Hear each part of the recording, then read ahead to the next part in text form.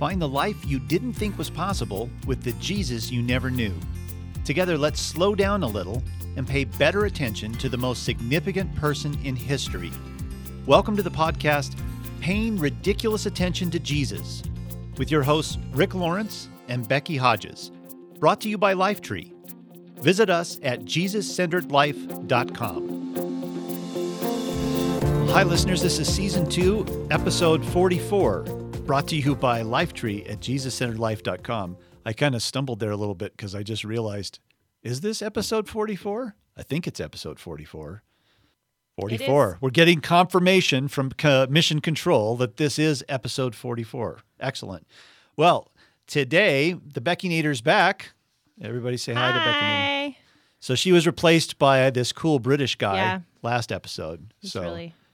I don't think he's quite as cool as you, to be honest. No, probably I don't think not. so. Probably I mean, not. what? He sounds cooler. Yeah, That's he's the got his thing is his that, got his like, accent going for him. But yeah, it's totally unfair. If I sounded British, I would sound a lot cooler. I bet you have a really terrible British accent too. If you I try. can't do accents.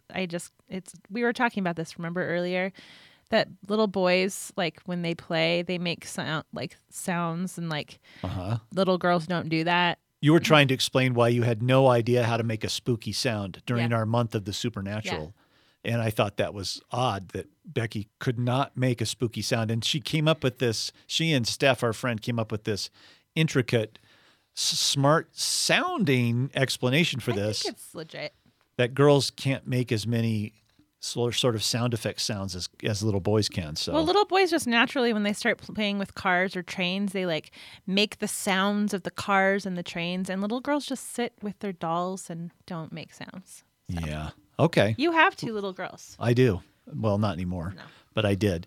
So we'll go with that. Well, today, this whole month, we're going to kick off today a whole month of focus on the kingdom of God.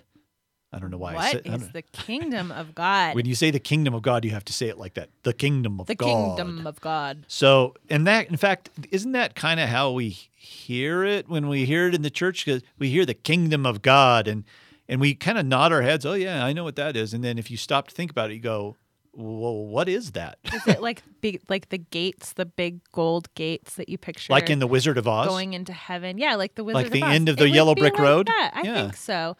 Like, it has a fence around it of some sort. Maybe there's, it's in the clouds, possibly. Yeah, there's a lot of marble. That's marble. That's what I picture is a lot of, marble floors and... Streets made of gold. Yeah, flowing with milk and honey, which actually, that would be sticky. And angels singing. If you had to step over streams that were made out of honey, there'd be a lot of mess. So that would be sticky. So this is all, we're trying to say that the kingdom of God is a phrase, it's jargon actually in the church, but it's one of those deals where the meaning of it is hidden because we think we know what it is. We don't slow down. So I thought we could start off today by talking about our experience of royalty of any kind, because when Jesus says the kingdom of God, he's implying a royal order of government.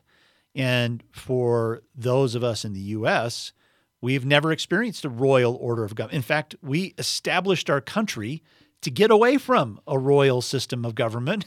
And so we don't really, we throw around the word king and kingdom as if we knew what that was. And we really don't, because we've never had personal experience. But I have had myself some minor connections to royalty in my life. Like I did see the changing of the guard in London when I was there. Yeah. So I saw a lot of the pomp and circumstance and the white horses with fluffy, hairy feet pulling ornate carriages and guys with big, huge, tall, black, puffy hats that look like Q-tip hats who are not supposed to show any emotion. I saw all this pomp and circumstance and all this stuff changing the guard. And I did see, must be 20 years ago now or something like that. I was in New York City with my wife. We were standing in line at a Starbucks. Oh, actually, I was standing in line at a Starbucks and she was still coming out of a play. We kind of split up and saw two different plays. And then we were going to come back together to Starbucks and talk about our experience. So she was still in the play. I was standing in line by myself at a Starbucks. And who walks in behind me but JFK Jr.? And I glanced behind me. That can't be. JFK Jr. is standing behind me. So I thought, oh, Bev grew up on the East Coast from an Irish Catholic family. So guess which family was a big deal when she was growing up? So I thought, oh, Bev's not here. She's never going to believe me that JFK Jr. is standing behind me. So when I got my Starbucks, I went to a table and I surreptitiously set up my camera so that it wouldn't look like I was taking his picture. I just kind of pointed it in his direction and then just kind of looked away and clicked. So the photo of him is somewhat blurry and like he's not framed right, but it's certainly JFK Jr. Was this a real camera or was this your flip phone? It was a real camera. A real camera. Okay. It was a real camera. I was imagining you with your flip phone. No, but do they even take photos? I'm not yeah, sure. they probably do, but not as good as my real camera. So that is I always, the reason this is a royalty story is because I always tease my wife and say the Kennedys are America's royalty. Whenever she brings up anything about the Kennedys, I always say America's royalty. So I had he might have breathed on me. So I might have been in the airspace of America's royalty at one time, but that is pretty much the extent of my connection with royal stuff. What about you? I don't think I've had any royal encounters. None whatsoever. I obviously, when I'm in line at the grocery store, I will read the headlines about, Kate and, their brood of children that they're having and how beautiful the dresses are. I always love just how beautiful they're dressed and the way that the queen is dressed. And I think that's fascinating. But I've never had any actual encounters with any royalty. Not even, I saw President Obama at a rally when he was running at CSU, and we were pretty close because I was with people who the president had a press, thing, but that's not really, that's more of a democracy. The president is like the closest we come to like a royalty figure. I guess you could say that is true, but we mostly have no idea really what it is to live in a kingdom or even be friends with a king. I mean, come on. Oh. So even when we hear about kingdoms and kings around the world, it's usually in the context of they're just a figurehead. Like that, what's true in England. They're part of a very important cultural tradition, but they don't have any power to do anything. And that's true in most countries that still have a king. I think I just heard in Thailand, their longtime king just passed away, and they've been in mourning for weeks over him. And there were people waiting in line, kind of sleeping overnight for 3 or 4 days to be at his memorial procession. And so this king was beloved. So sometimes you hear about a country, not usually one that is a big player on the world stage, that still has a king. And maybe they like their king, like I guess they did in Thailand. But we're pretty far removed from this whole deal. So here's what's ironic. Jesus talked incessantly about the kingdom of God. I mean, it was the primary focal point for his teaching and for what he said he was bringing. He said he himself was the kingdom of God, so that when you were in his presence, you were experiencing the kingdom of God. He talked about it all the time, and we'll talk a little bit more about where the kingdom of God shows up in the Bible. But I thought we could create an on-ramp today for the 2 episodes that will follow by just thinking through what are the aspects of a kingdom and a king that we are familiar with, or what are some metaphors that will help us to understand from our everyday life or from stories we've read or films we've watched that help us to understand what a kingdom is like. You had one that you were talking about today, Becky, about your experience in Mexico. Why don't you talk about that? Yeah, I grew up about 40 minutes from the Mexican border, and my dad just had a real passion for Mexico. So we spent, I'm talking probably by the time I was 6 years old, just about every other weekend, we were heading across the border. We had a house, and when I say a house, it was a shack on the beach that was basically a small mobile home that was built off of. My sisters and I usually slept on the roof. We had an outhouse where we had to go to the restroom. So it's not really on any travel brochure. No. That's what you're saying. Yeah. The beach was beautiful, and we spent a lot of time there. But we also spent a lot of time in the actual community. So what we would usually do is we would go down across the border on a Friday night. We would spend most of the day Saturday doing some sort of service, either at an orphanage or at a hospital. My dad was a professional contractor, and so he would go down there to basically put in plumbing lines or rebuild structures that were falling apart, fix leaks, that kind of thing. We also brought supplies across the border. And then our treat was that on Sunday, we would get to go surfing for a while and hang out and then usually head back across the border. During the summer, we spent weeks there at a time. And so I got pretty familiar with the difference between the culture in Mexico than it was in America. And one of the things that was very different is that in Mexico, you don't own the land. So you can have a house on a piece of land, but you don't own it. You can lease it from the government and they can take it back from you whenever they want. And oftentimes what was so fascinating to me is when you would drive down the coast of Baja, you would pass all of these beautifully half-built resorts. So they looked like they were planned to be some sort of beachfront resort property, beautiful stonework. And what would happen is you get closer and you would realize it never got finished. They were just abandoned projects.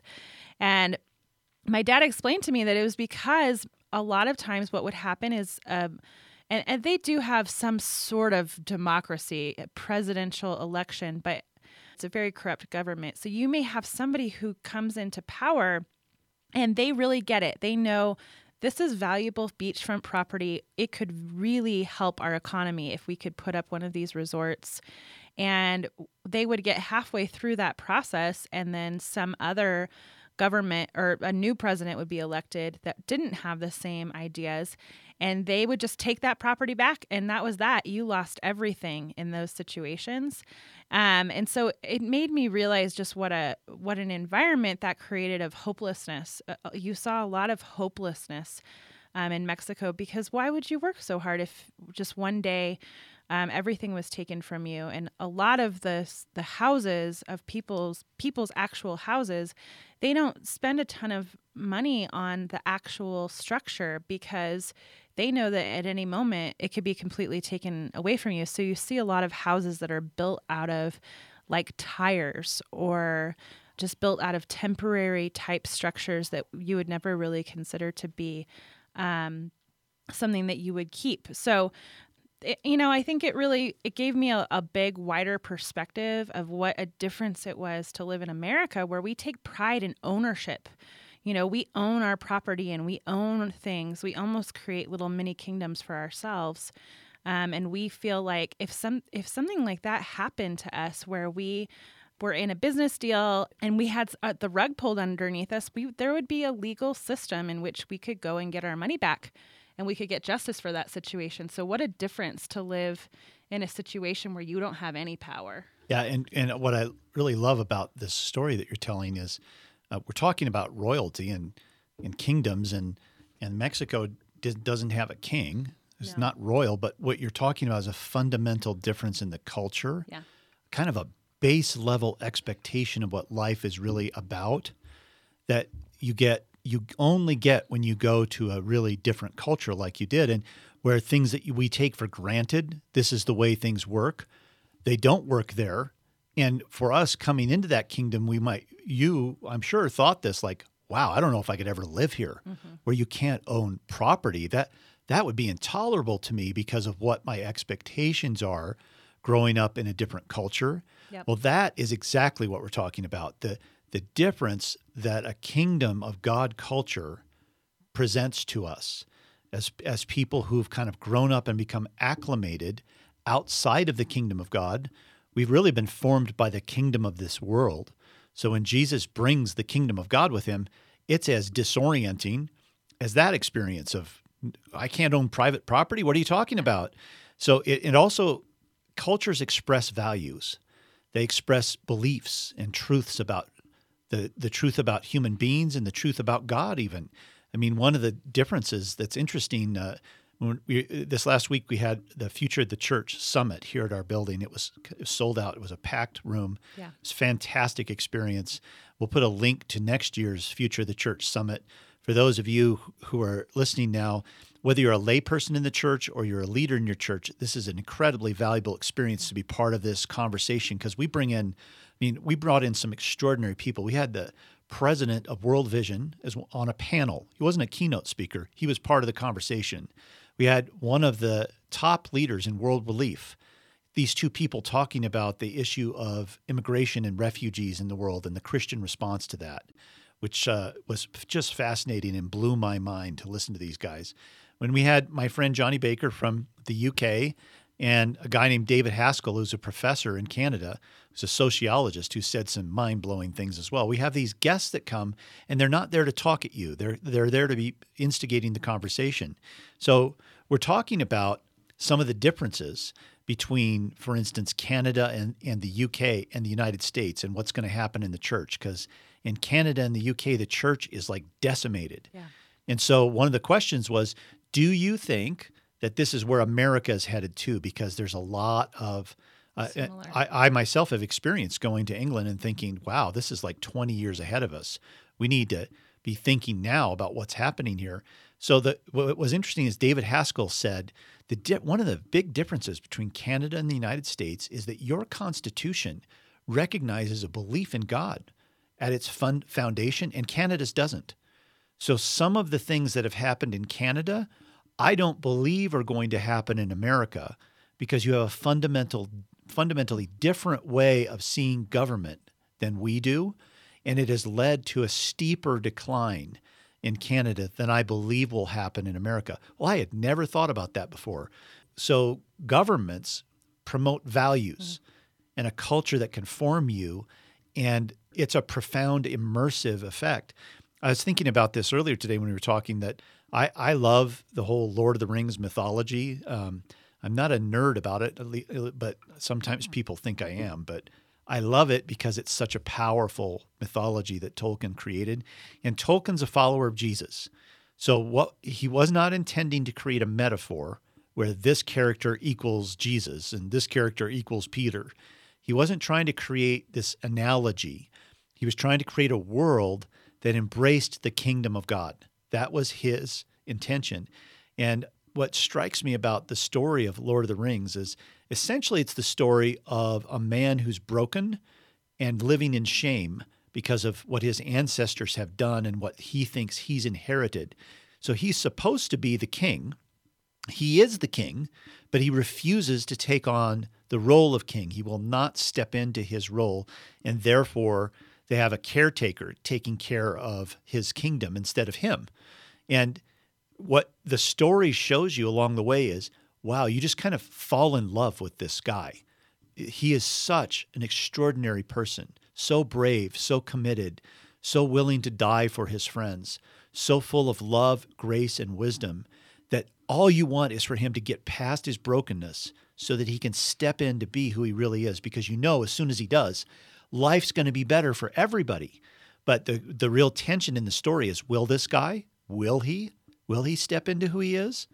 And then arrayed against him is a force of evil in the story that is trying to extend the kingdom of evil in the world. And you get a snootful of how evil this evil king really is, and how that evil king treats people as just assets to be thrown at in order to win victory. And it's a stark portrayal of what a kingdom ruled by evil looks like, feels like, and what it is to be a person in the midst of that. So it sets up this tension. Will this good king step into his role and assume authority in his role so that the world can be saved from the kingdom of darkness? So it's such a powerful narrative, and as you read it or watch it on film, it taps into this deep hunger we have for a good king. All of us have this hope, even if it's been dashed, that we might see in our lifetime the impact of a good king in our life.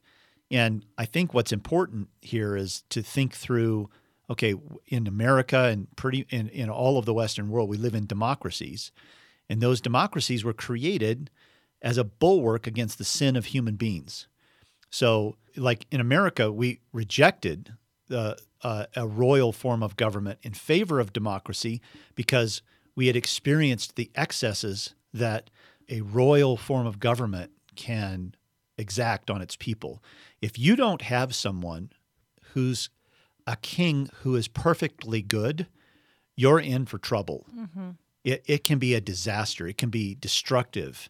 We have plenty of examples throughout the world history of kings who were not good people, who wreaked destruction on their people. And so people rose up and said, we don't want any kings anymore. We want the power to go to the people, so that by sheer doling out of this power amongst many people, we can keep this from ever happening again, where one person has all the power.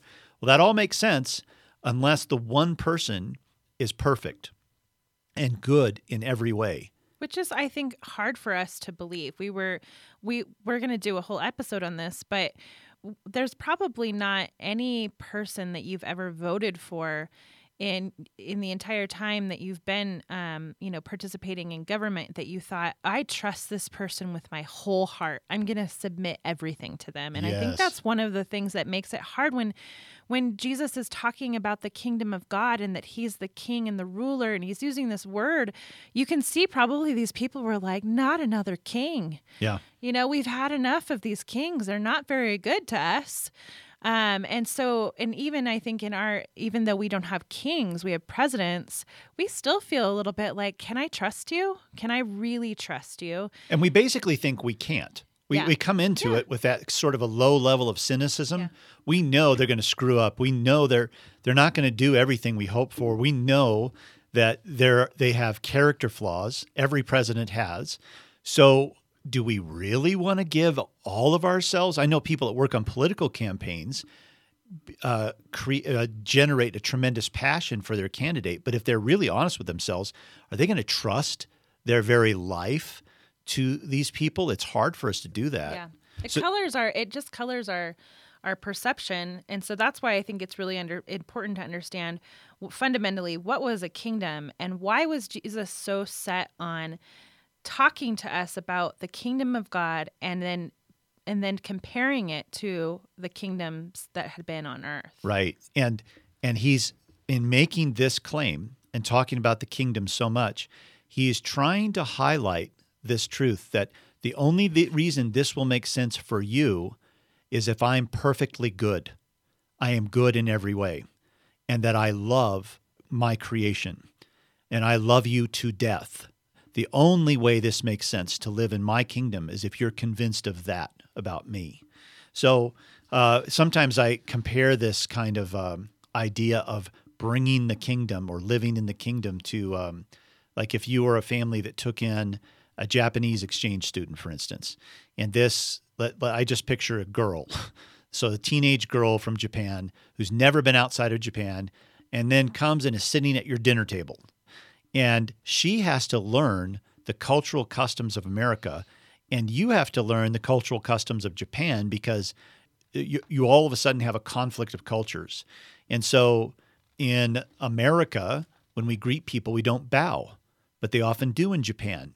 So it's easy to offend someone in their culture if you don't really realize what a certain action conveys to them.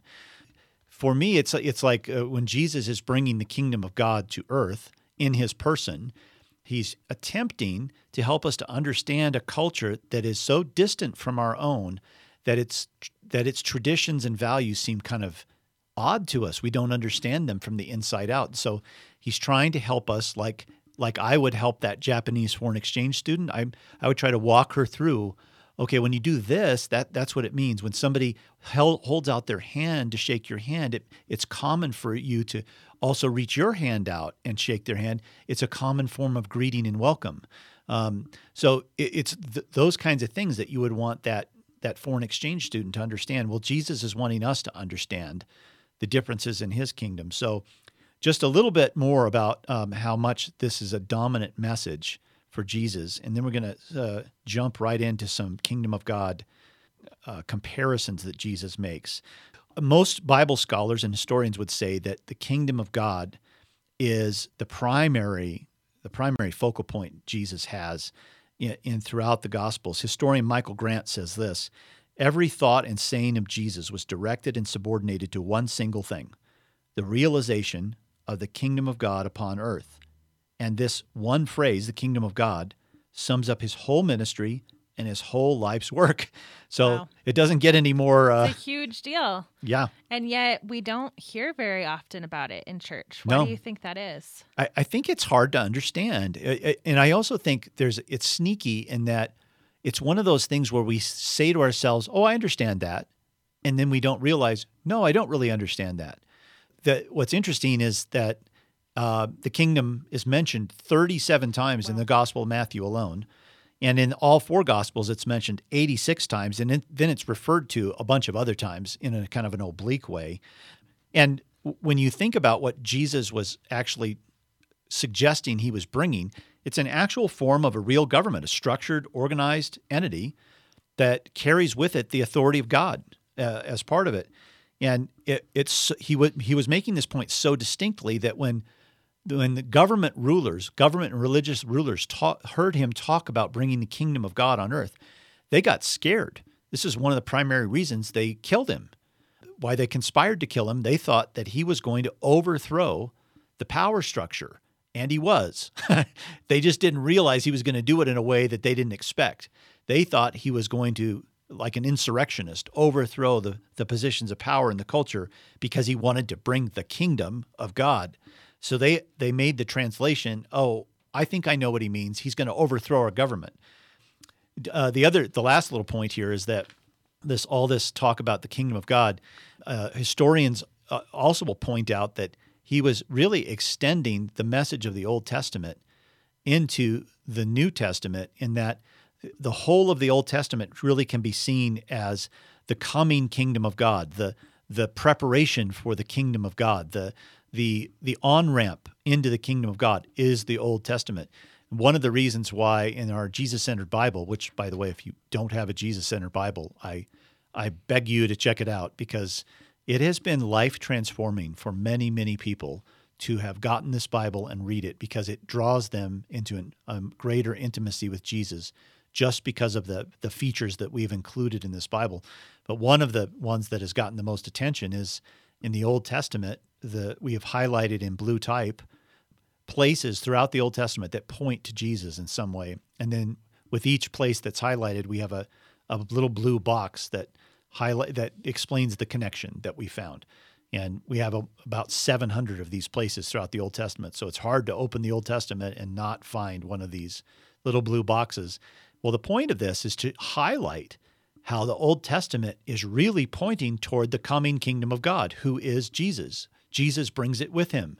So the point of this is to be reading the Old Testament and get the message of the Old Testament. Oh, yeah, it's pointing forward to Jesus. So given all that, let's spend the rest of our time just focusing on some of the things that Jesus taught about the cultural differences of the kingdom, so we can start to get a kind of a flavor, kind of like, Becky, your story about getting a flavor of this difference in Mexico when you went there. What is the flavor of the difference? So one way to kick off this a little bit, is this encounter Jesus has with Nicodemus, the religious leader who's very learned, an older man, highly respected in the religious community, who comes to Jesus in secret to ask him questions because he's intrigued by what Jesus has to say. And along the way, Jesus says, well, Nicodemus, you know that you were born once of the flesh, but you're going to have to be born again of the Spirit. And Nicodemus goes like, what? I can't enter my mother's womb. What are you talking about? And Jesus said, what I'm talking about is, yes, you've been born once into the kingdom of this world, but you have to be born again into the kingdom of God. And that's a birth that's born of the Spirit, not of the flesh. So Nicodemus is trying to get his mind around this, just like we are. But Jesus is saying that we need a born-again experience, because his intention is that we would not only live in the kingdom of God, but live out its values in our everyday life. So being born of the Spirit means to live in the kingdom of God. So here are some parables in Matthew 13 that Jesus tells, and their express purpose is to help people understand the culture of the kingdom of God and how it's different from the culture they've grown to expect. So let me just read one, and then Becky, while I'm reading this, if you could think through what contrary aspect of the kingdom of God Jesus is trying to highlight by telling this story. So the first one is in In Matthew 13, verse 24, it's the parable of the wheat and the weeds. It goes like this. The kingdom of heaven is like a farmer who planted good seed in his field. But that night, as the workman slept, his enemy came and planted weeds among the wheat, and then he slipped away. When the crop began to grow and produce grain, the weeds also grew. Well, the farmer's workers went to him and said, "Sir, the field where you planted that good seed is full of weeds. Where did they come from?" "An enemy has done this," the farmer exclaimed. "Should we pull out the weeds?" they asked. "No," he replied. "You'll uproot the wheat if you do. So here's what we need to do. Let both grow together until the harvest. Then I will tell the harvesters to sort out the weeds, tie them into bundles, and burn them, and to put the wheat in the barn." So there's Jesus telling a story that he doesn't explain, that he's intending to help us understand something that's different about the kingdom of God than the kingdom of the world. So what did you think when you were listening to that, Becky? Well, when I was looking for research on like what kind of information was out there for people who were more the subjects of living in a kingdom, the one thing that I did find was that the majority at this time, the majority of people who lived in kingdoms were farmers. They were fishermen. They lived far away. They may have never even go into the kingdom that they were a part of. They may never even see royalty or deal with it. And so I think that Jesus often resorted to everyday parables because it was easy for them to understand the difference. And so we live in a self-help culture that is focused on you helping yourself. And I think that that's the culture that we are in. I think if Jesus was here today and he was trying to make the same point, he would talk about the self-help culture that we often are driven directly to Barnes & Noble, to the self-help aisle to help us with whatever we want. You could call it the weed pulling aisle. The weed pulling aisle. And the difference here is he's saying, look, I'm not so black and white about this. I know you have things going on in your life, and I know that there's things that we need to work out, but I'm the harvester. And so I'm the one who's going to sort that all out when it comes time to harvest. And I think that's just a completely contrary message to what we hear. In fact, I could just see Jesus coming into this culture today and having that same kind of conversation, but relating it to our constant drive towards self-help. I love that you made that connection. And if you think about it even bigger, so what in this parable is the farmer really after? The farmer wants wheat to grow. The farmer wants a good crop. He's saying, if you pull the weeds out now, you're going to pull the weed out with it. Let them grow up together and help the wheat to grow strong. In fact, if you grow the wheat strong, the weeds will diminish if the wheat grows strong. So his real intention is a harvest of wheat. So if you think about this in terms of how you just described this too, Becky, that we have both growing in us. We have truth and strength growing in us, and we have weeds. And we're very aware of them, and that's why we run to the bookstore and try to, let me figure out how I can pull as many weeds as I can. What if Jesus' intention in this is in the kingdom of God, what we do is we focus on what we're for, far more than what we're against. Mm-hmm. That's what we do. Because by focusing on what we're for and trying to grow that strong, we diminish the impact of the thing that we're against. And if you grow strong wheat in someone, can it overshadow the weeds that are growing up at the same time? And the thing that you said here, which I think is profound, is can we trust God to take care of those weeds? Instead of trusting ourselves to take care of the weeds, we trust him to convict us, to bring us through circumstances that will yank those weeds up. But it's his timing, his way, not our way, that those weeds get yanked up. And we get with the program and just say, I'm going to try to grow. I'm going to try to grow as much truth and strength in myself as possible. I'm going to partner with you, Jesus. I know you're trying to grow that wheat. I will too. So that's a fascinating difference in the kingdom of God.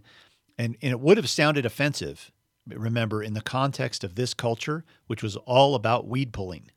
Think about all of the rules and regulations the Pharisees came up with to try to make sure sin didn't happen in people.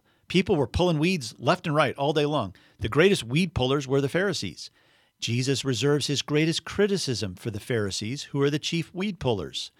So Jesus, like you said, Becky, had a more relaxed attitude. Not that he doesn't hate sin, but he's for something else. So let's read a second one, another Matthew 13, by the way. If you just camp in Matthew 13, maybe this is something that if you want to extend this throughout the week, this week, just read in Matthew 13. And that's the only place you read in if you're going to do any Bible reading this week. And expose yourself to these kingdom of God parables that Jesus tells. And let him show you deeper meaning than even we're talking about right now. So the next one is the parable of the mustard seed. It goes this way.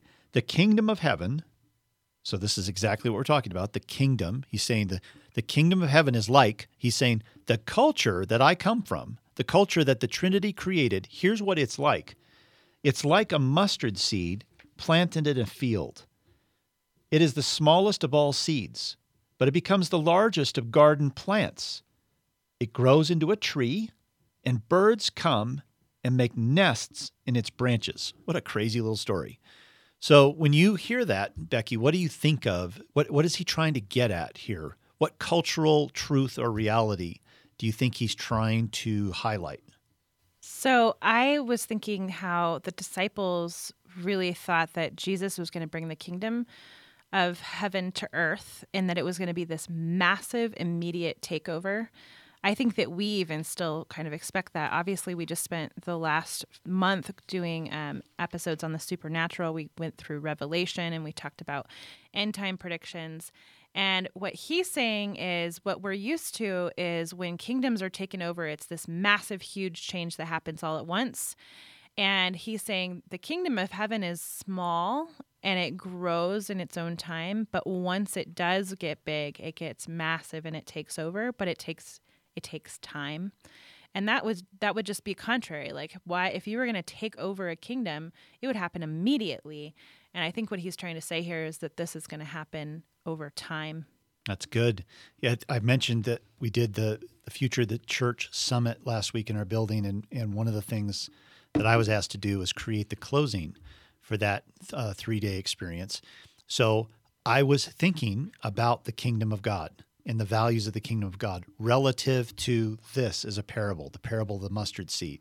Jesus tells several parables like this where he's trying to highlight how a little thing can make a huge difference. He also talks about a little bit of leaven in the dough makes the whole lump of dough rise, or a little bit of salt that you put into your meal flavors the whole thing. He's trying in many different ways. It's interesting. This particular point he's trying to make, he probably spent more time trying to describe this kingdom of God truth than any other one, that a little thing can make a huge difference is a truth in the kingdom of God. So in the closing for the Future of the Church Summit, part of it was getting in touch with how a little thing can make a big difference. And I asked people eventually to ask Jesus, what is something that they experienced during the 3 days of the summit that they believe is like salt or light, that is contrary to the whole and is so different that it could bring change? What is something they're taking away from this experience that's like that? And then once they had arrived at that, I had a big map up in the front of the room, and we had these little stick-on lights that if you pull the tab on them, they're like a little glow stick light, little ball of light, and they had a little sticky thing on the end. And I invited people to come up thinking about the thing that they were taking with them, that little thing that could make a big difference back home, thinking about that as they came up and they stuck their little ball of light on the map where they come from. And I had the whole room dark. So as one by one people came up and they stuck their little ball of light on the map, eventually you see the room take on a glow from this light at the end. And I talked about what it feels like to live in darkness. And if you just bring your little light, and all of us do that, look at how it illuminates the darkness and can set people free and help them to see the truth instead of live in the darkness. So it was an attempt to live out this kingdom of God truth in the lives of these people. And my hope is that they would go home thinking more highly of the little thing they have to give.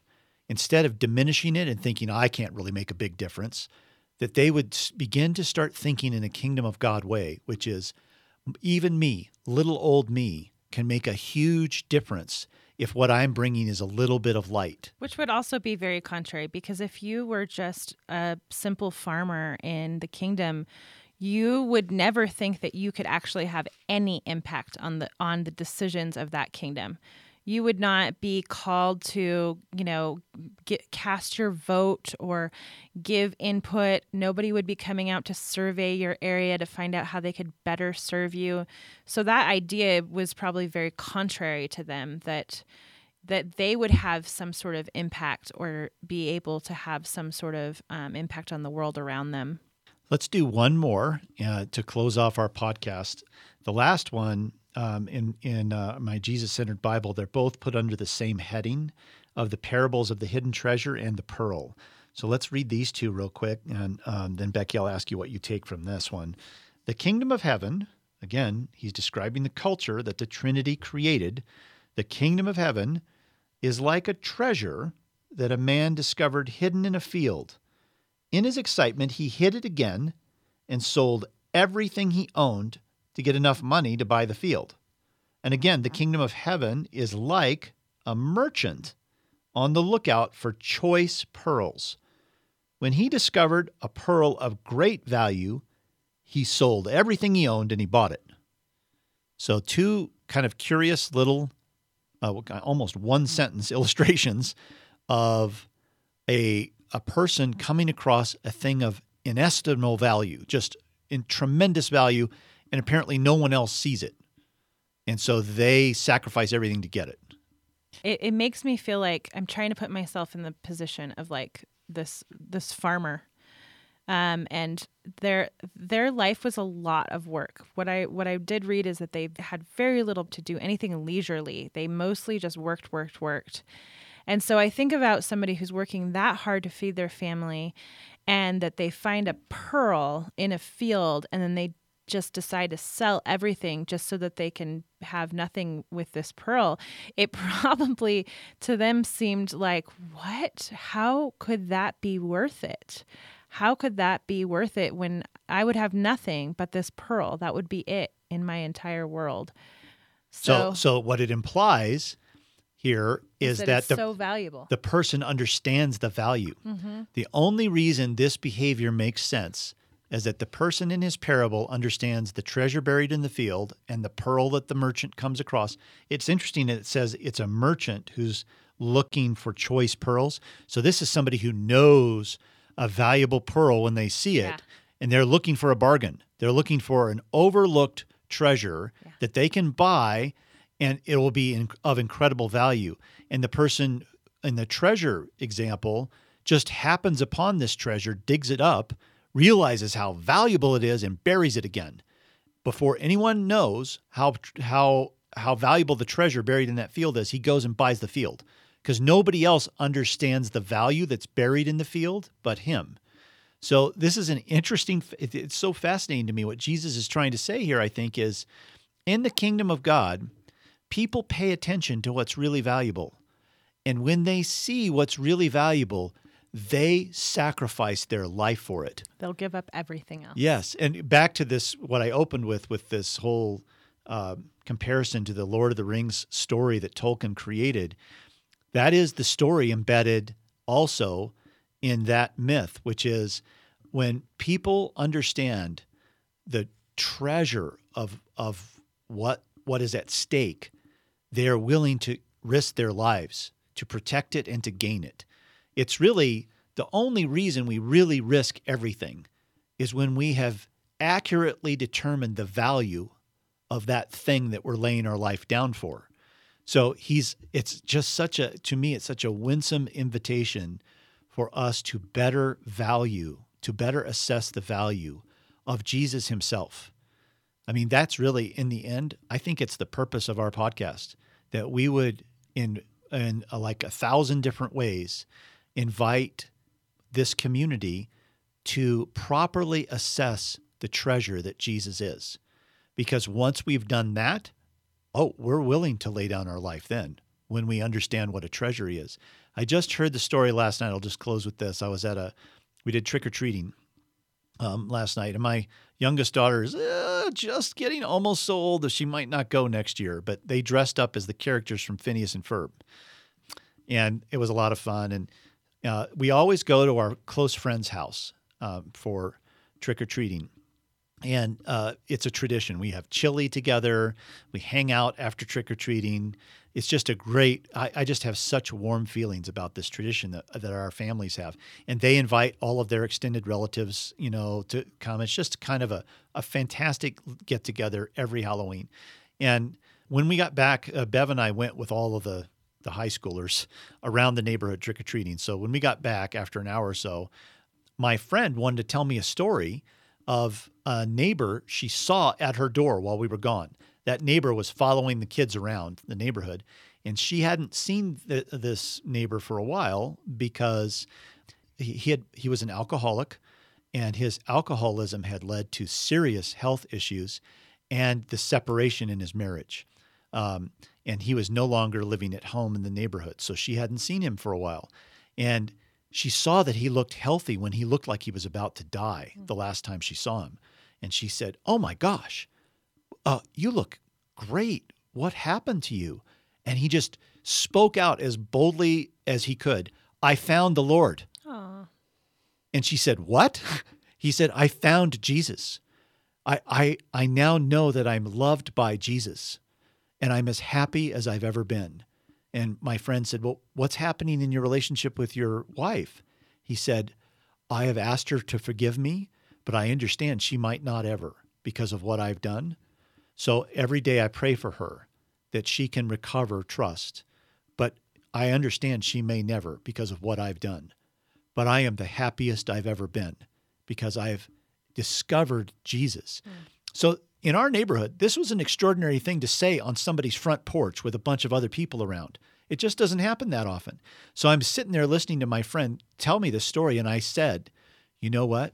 When people are that desperate, they understand the treasure they've just been given. They, more than anyone else, get it. Wow, I found Jesus. And they can't help themselves.